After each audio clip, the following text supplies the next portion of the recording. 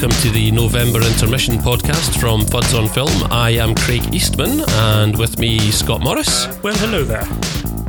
We'll be kicking off with Scott's thoughts on Sicario and Crimson Peak, and then we'll all be chipping in to have a little discussion about Jurassic World. So without further ado, let's crack on. So Scott, your boy Guillermo del Toro. The big G. No, the big G. Your boy G is back with Crimson Peak. What's that all about? Well, Del Toro has, for pretty much as long as I've been aware of him, a filmmaker whose work I look forward to, even in the knowledge that for me his hit rate's something like 50%.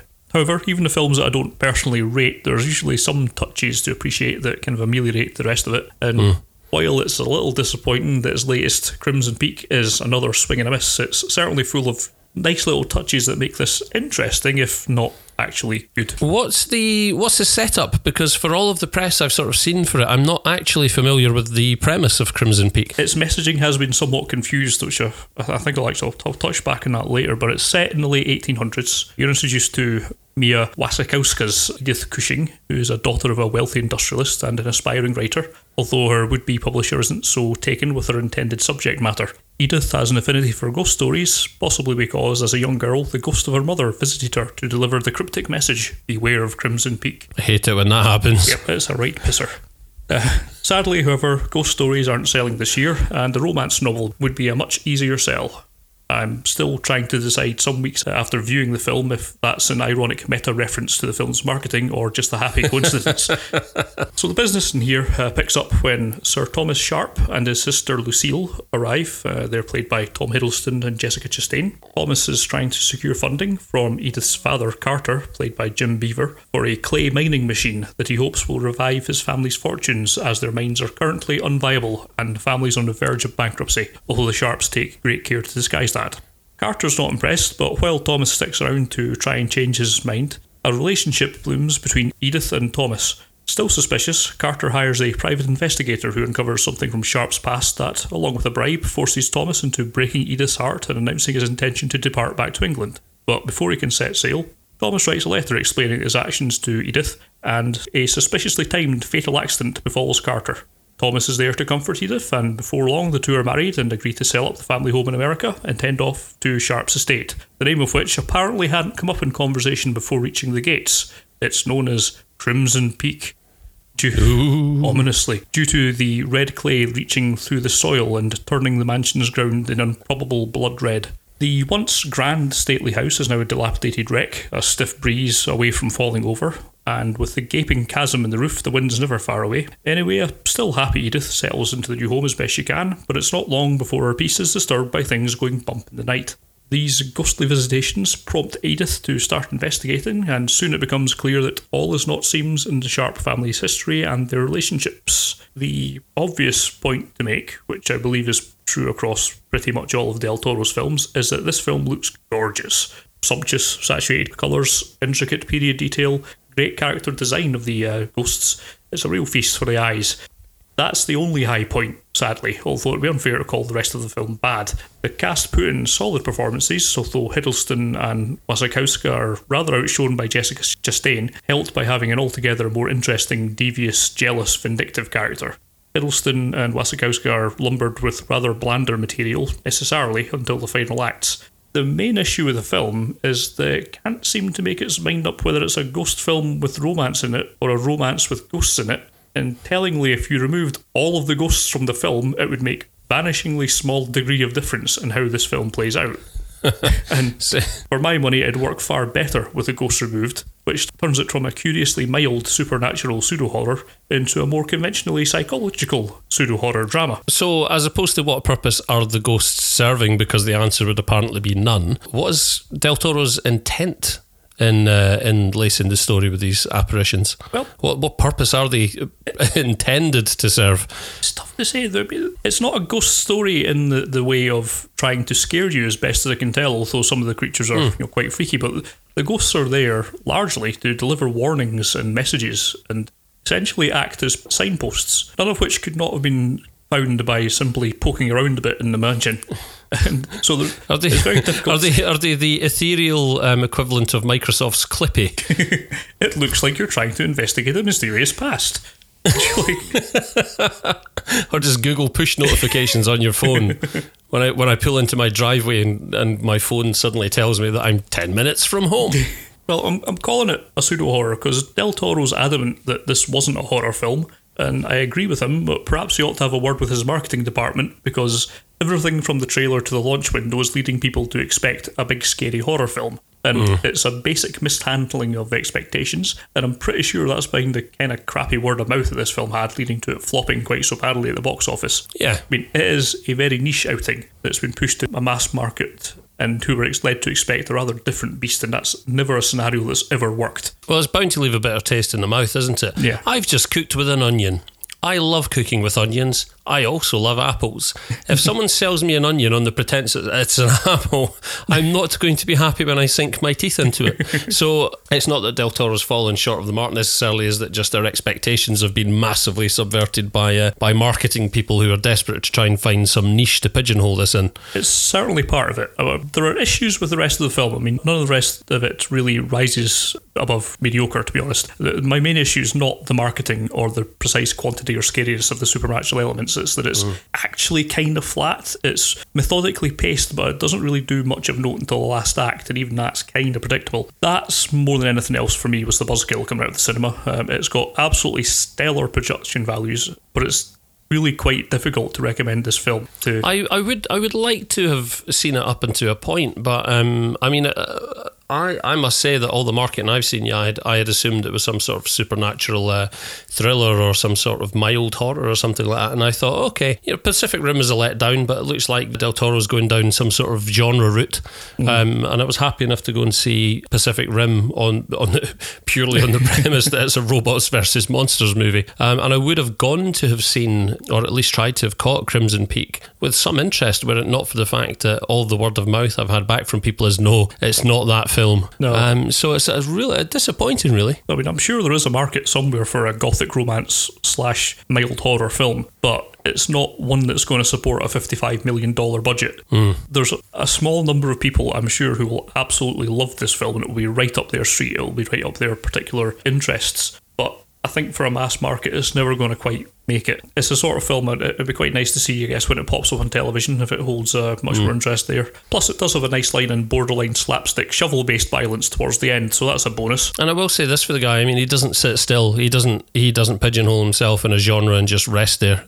Even, where his failures have come, he has at least taken himself out of what I would assume to be his comfort zone, although I guess kind of gothic horror he's done before with things like, well, maybe not gothic, but certainly a horror background predominantly he comes from. This still seems like it would be far enough removed from that to be something interesting and something different. So, yes, what's he got on his plate next? Do we know? I've heard tell of, I don't know if it was directly next, but I've heard tell of Pacific Rim 2. Yes, which surprises me. So I don't know if that's quite there, but yes, he's certainly still managing to keep himself busy, which is reassuring that they're still managing to give someone who's still certainly one of the most distinctive directors of our time, actually giving him somebody to play with, despite the fact that a lot of times he doesn't actually do all that well with it. But, well, if you can pull off another big budget thing like Pacific Rim, I think did quite well by all accounts. So yes, it might have been a massive pile of tosh. Yes. But it's made bank eventually.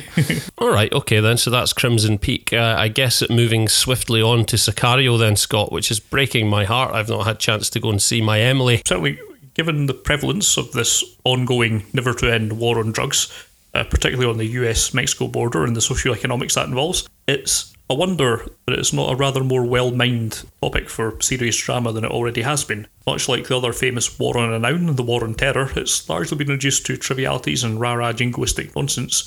But Sicario seems to be making an aim at being the narco equivalent of The Hurt Locker, and makes a pretty good case for itself, to be honest. Your beloved Emily is playing FBI agent Kate Mercer, and she's joined by her younger partner Reggie Wayne, played by Daniel Kaluuya. Good old Reggie. They're undertaking a raid on a home that's suspected of holding suspects in a kidnapping case. This soon takes a turn both disgusting and fatal as they uncover that it's being used as a dumping ground for victims of drug traffickers. Many bodies left in cavity walls to rot, and also it happens to be booby-trapped, which sees a member of their squad killed. While this situation is given the gravity it deserves, Mercer and Wayne reflect that similar sorts of cases are happening with a depressing increase in frequency, and their efforts don't seem to be making much of a dent in it. So, when they're given the opportunity to join a task force charged with curtailing the activities of the Mexican drug cartels on USA soil, she accepts, and after some ultimately needless opposition from the other side, is joined by Wayne. Now, it's no surprise that this unnamed cloak and dagger outfit is being headed up by an agency man, in this case Josh Brolin's Matt Graver. Matt seems amiable enough, although being as he is employed by the CIA, you're always left wondering exactly how he will stab people in the back, rather than if he will stab people in the back. The agency in cinema has gone a long way in a short time from Jack Ryan's naive yet well-meaning protector of the American people to a shorthand for calculated, obvious evil. I'll leave it as an exercise for the interested to reflect on whether that's a case of art catching up with reality or an insufficient PR spend on the agency's part. Graver's team seems to composed mainly of Special Forces operatives, which should give some indication of how things are expected to go, supplemented as required by FBI or US Marshals to give the barest sheen of legal legitimacy to their nod-and-a-wink sanctioned activities. There's also room for the odd special advisor, such as Benicio del Toro's mysterious Alejandro, who I'm sure is on the up and up. Nothing exudes trustworthiness more than not revealing your surname. So they go, trying to loosen the cartel's stranglehold on the Mexican border towns and generally shake things up a bit, with Kate refusing the backseat role she's been given and getting rather more involved than was perhaps intended. This has the adjunct effect of the cartels painting a target on her back, which of course affects Kate's private life. Now, saying much more about the plot specifics won't add much to the review, but in general it's more concerned with the friction between doing what's effective and what's in legal frameworks, and almost all of the interpersonal conflict comes from these differences in ideology and how, or if, these can come into balance. Now, all that sounds much drier than I intended, especially as Sicario pulls off more moments of extreme tension than I've felt in the cinema for quite some time. Much like director Denis Villeneuve's previous Prisoners, it mines dark subject matter to create believable human reactions, and is as well characterised as anything you could hope to see in a multiplex. And, as it turns out, having some understanding of a character helps the tension when they're thrown into danger. Being on the front line of the situation does provide ample opportunity for danger, and there's two outstanding set-piece examples of ratcheting up tension that I'm reluctant to even vaguely detail in case it proves to be the mildest of spoilers, but they're real metaphorically nail-biting stuff. Not literally, of course, that's the disgusting habit. As with Prisoners, Roger Deakins is on DP duty, and he's certainly got the experience to capture the dusty western feel that the script occasionally evokes, as the rule of law shakes a little and the way of the gun threatens to replace it. Special mention must also be made of the pounding oppressive score from Johan Johansson, which provides effective backup to the threats on screen. So, technically and dramatically, Sicario puts very few feet wrong, and as such provides one of the best movies I've seen this year. As such, it's very highly recommended. Excellent. Blunt. Oh, that blunt. Oh, that blunt. When will she return my calls? So then, Scott, Jurassic World. Part of the summer blockbuster silly season, which broke several records this year and has left me thinking that I've been taking crazy pills. We have spoken at length previously about the joy that was Fast and Furious 7. And Jurassic World kind of joins it up there at the top of the summer box office rankings, having garnered some critical praise. I don't think it set the world alight in that respect, but certainly reasonable to positive critical success.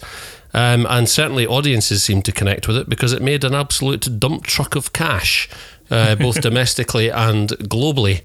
So basically, InGen have gone ahead and created a new dinosaur theme park on top of the site of the old original Jurassic Park, now called Jurassic World, and it has been open now for how long at the point at which we join the action here? 10 years, something like that? I don't know exactly, but it was long enough that it was getting stale, so it must have been a good 4 or 5 years, I guess. Yeah, so I just point out, getting a little bit stale, the board obviously becoming a little bit uneasy, the investors likewise. The park now plays host to a genetically modified dinosaur, which has been bred specifically to draw the crowds.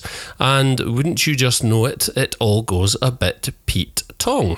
Yeah, plot-wise, it's essentially retreading a lot of the same ground that Jurassic Park did.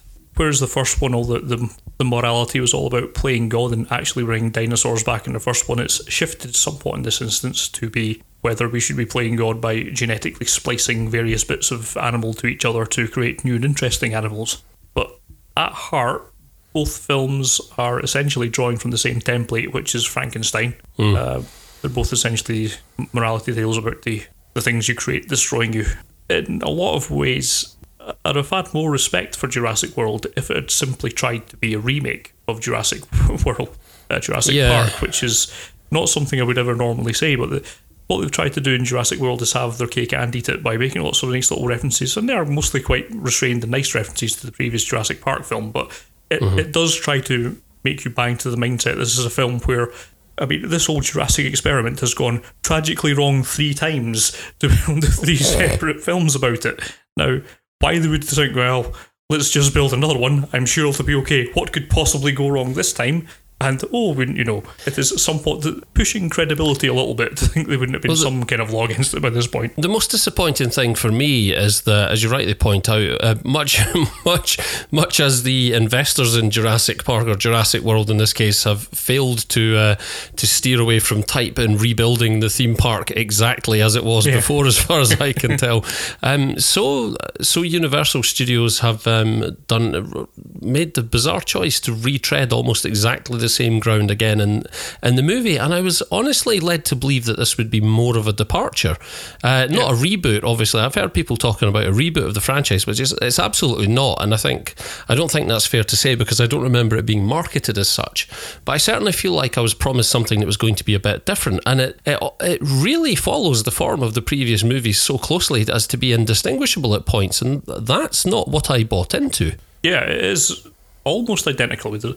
I guess there's a slight difference in as much as your Chris Pratt fella is running around, claiming to have trained some of these velociraptors. Yes, which is Owen. Perhaps the only difference that I can think of in any sort of thematic films at all, where he's trying to control nature and so we use that against them. But of course, that ties back into some of the ulterior motives as to why the park was reopened in the first instance. Yes. But it's not particularly interesting, apart from giving that one meme that everyone was using where he was a picture of him. That seems to be the extent of its contribution to the culture. Yeah. On a word on Chris Pratt as well, I was really expecting... I sat down to watch this movie on catch-up, and appreciably I'm sure something will be lost on the small screen. Part of the experience of a film like this is obviously seeing it on as big a screen with as badass a sound system as you can, and my lounge is absolutely not that. Nor is Apple TV streaming, but yeah, I went into this quite looking forward to it, expecting it to at least be a good deal of fun, and also off the back of how much I had enjoyed Guardians of the Galaxy, far more than I had expected to, which was largely down to Chris Pratt's great, really unexpected display of charisma. Yeah, he turns out to be quite likeable in that film, yeah. Yeah, he held that film, and he held the audience's attention for over 2 hours in that movie with no problem whatsoever. And I came away from that film thinking, wow, yeah, I'd really like to see this guy in something else. And here he's paired with Bryce Dallas Howard as Claire, who's the park manager. Operations manager for the park, and there's the suggestion that there's been some prior romantic involvement here which has turned a bit sour, and Claire is the sort of, I'm going to say something terribly misogynistic, she's certainly a far more classy lady than one would expect to be hanging about with Dino Wrangler Owen. However, throughout the film, obviously the intent there is that there's going to be some sort of chemistry and some sort of frisson between them, and there absolutely is none whatsoever. As an on-screen pairing, these guys have less chemistry than a glass of tap water, and that really was the only thing which could have made an appreciable difference to the movie. None of that charisma that we saw from Pratt in Guardians of the Galaxy, and really just from a performance point of view, disappointed. That really does apply across the whole cast as well. There's no one that's really doing particularly well. I mean, I guess actually the 2 kids might come out of it the best. There's surprisingly so, yes. Claire's sister has sent 2 children, Zach and Gray, to basically run around being in danger in the park, and they probably have far more chemistry than almost all the rest of them, and seem to have been directed better, but everyone else comes across incredibly flat. Ifran Khan's boss is just quite one tone. All the supporting cast not great. BD Wong's pretty flat in it. Omar Sy, flat.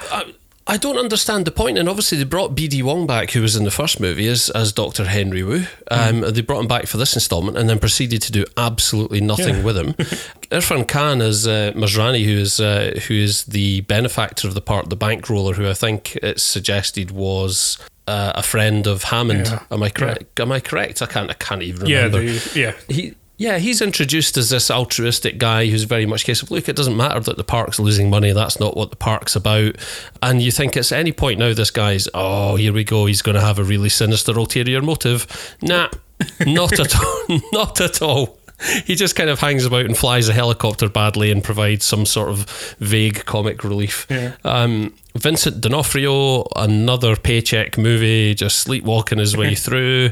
Such bizarre. The most interesting thing about this movie is that director Colin Trevorrow, this is only his second feature film after 2012's completely unknown indie hit. Safety Not Guaranteed. I was quite fond of. It's an interesting little film, but it's not the sort of lead-in that would immediately have you go and direct a multi-billion-dollar CG-laden monstrosity like this. It's a strange career. I appreciate why the studio would do it, because obviously I think they're trying to, you could look at it cynically and say that, they're obviously just trying to buy credibility, but when they announced him as director, and I think he developed the story with Spielberg, I mean, how much of it is down to him and how much of it's down to Spielberg is up to yourself, but when they announced that they brought that director on board, I was willing to give them the benefit of the doubt, and I thought, actually, this is a sign that they're going to try and do something interesting with this. I admire the fact that they're going to take this guy who's largely untested but who had a successful kind of thought-provoking and engaging indie film. They're going to see what he can do with this kind of a franchise, much as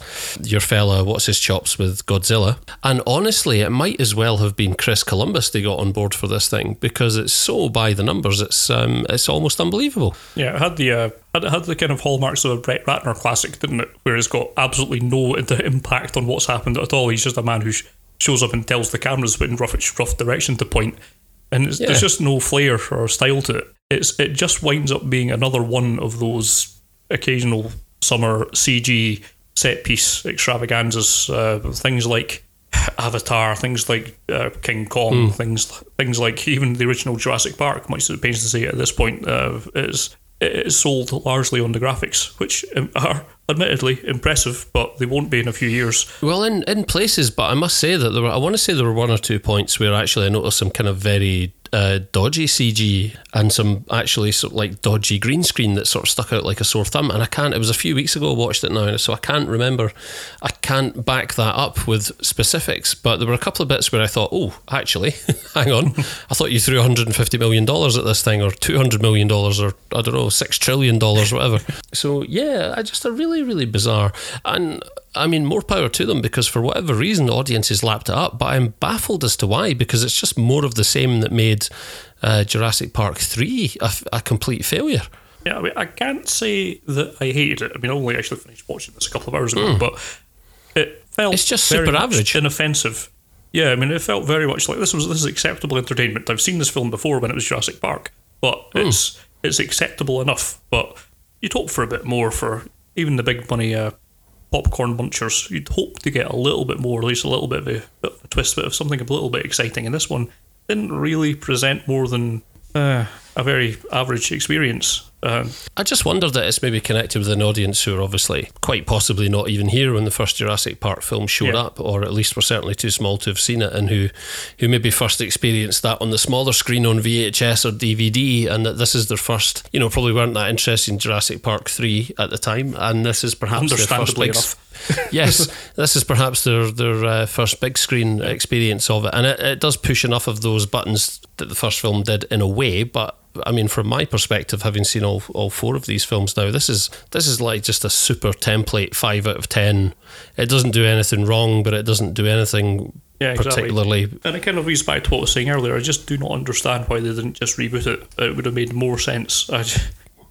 Rather than everyone just going, I'm sure nothing will go wrong with dinosaurs now. They must have sorted that out somehow. And they have. I mean, they're hinting at the fact that in the great Matrix tradition, now that they've had a film which was a massive success, they're already talking about, we always envisaged it as being a trilogy. And Colin Trevorrow has got these directions he wants to take the next 2 installments in, where they want to develop the story of dinosaurs from a military engineered standpoint, to be used as weapons on the battlefield. That's not something that you would have been excluded from doing had you just, as you pointed out, just remade the first movie. It's puzzling on a number of levels, but it's the sort of thing that would be a kind of minor footnote in what could have otherwise been a very entertaining film, but it just kind of isn't. So there's not really an awful lot to talk about in it from my point of view. It was just like, it was all just a bit flat. It was fine.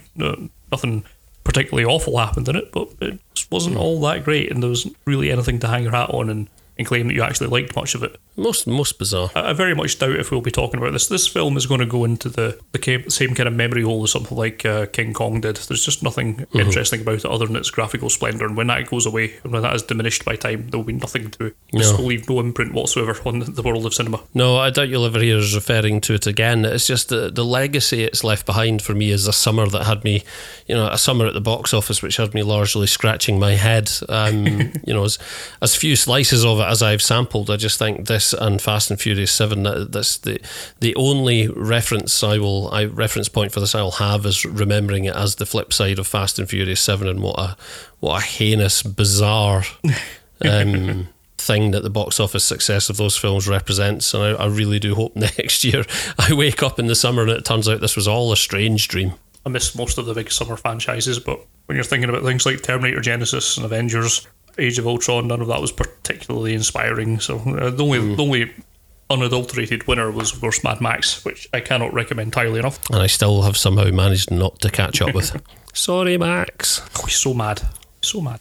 Cool. So what will we be talking about next time that we speak to these good people, Scott? We will be back on, crikey, the 1st of December with our expose, our critical, hard-hitting documentary on the works and life and times of Takeshi Kitano. Ah, good old beat Takeshi. That's one to look forward to. Well, for us, certainly. mileage may vary for you, listener. No, that's great. Looking forward to speaking in depth and being a little bit more prepared for that one than I was for this one. Thank you once again for listening, guys. As Scott points out, we will speak to you again on the 1st of December. And in the meantime, take care of yourselves. I was Craig and Scott was Scott. Bye-bye. Cheerio.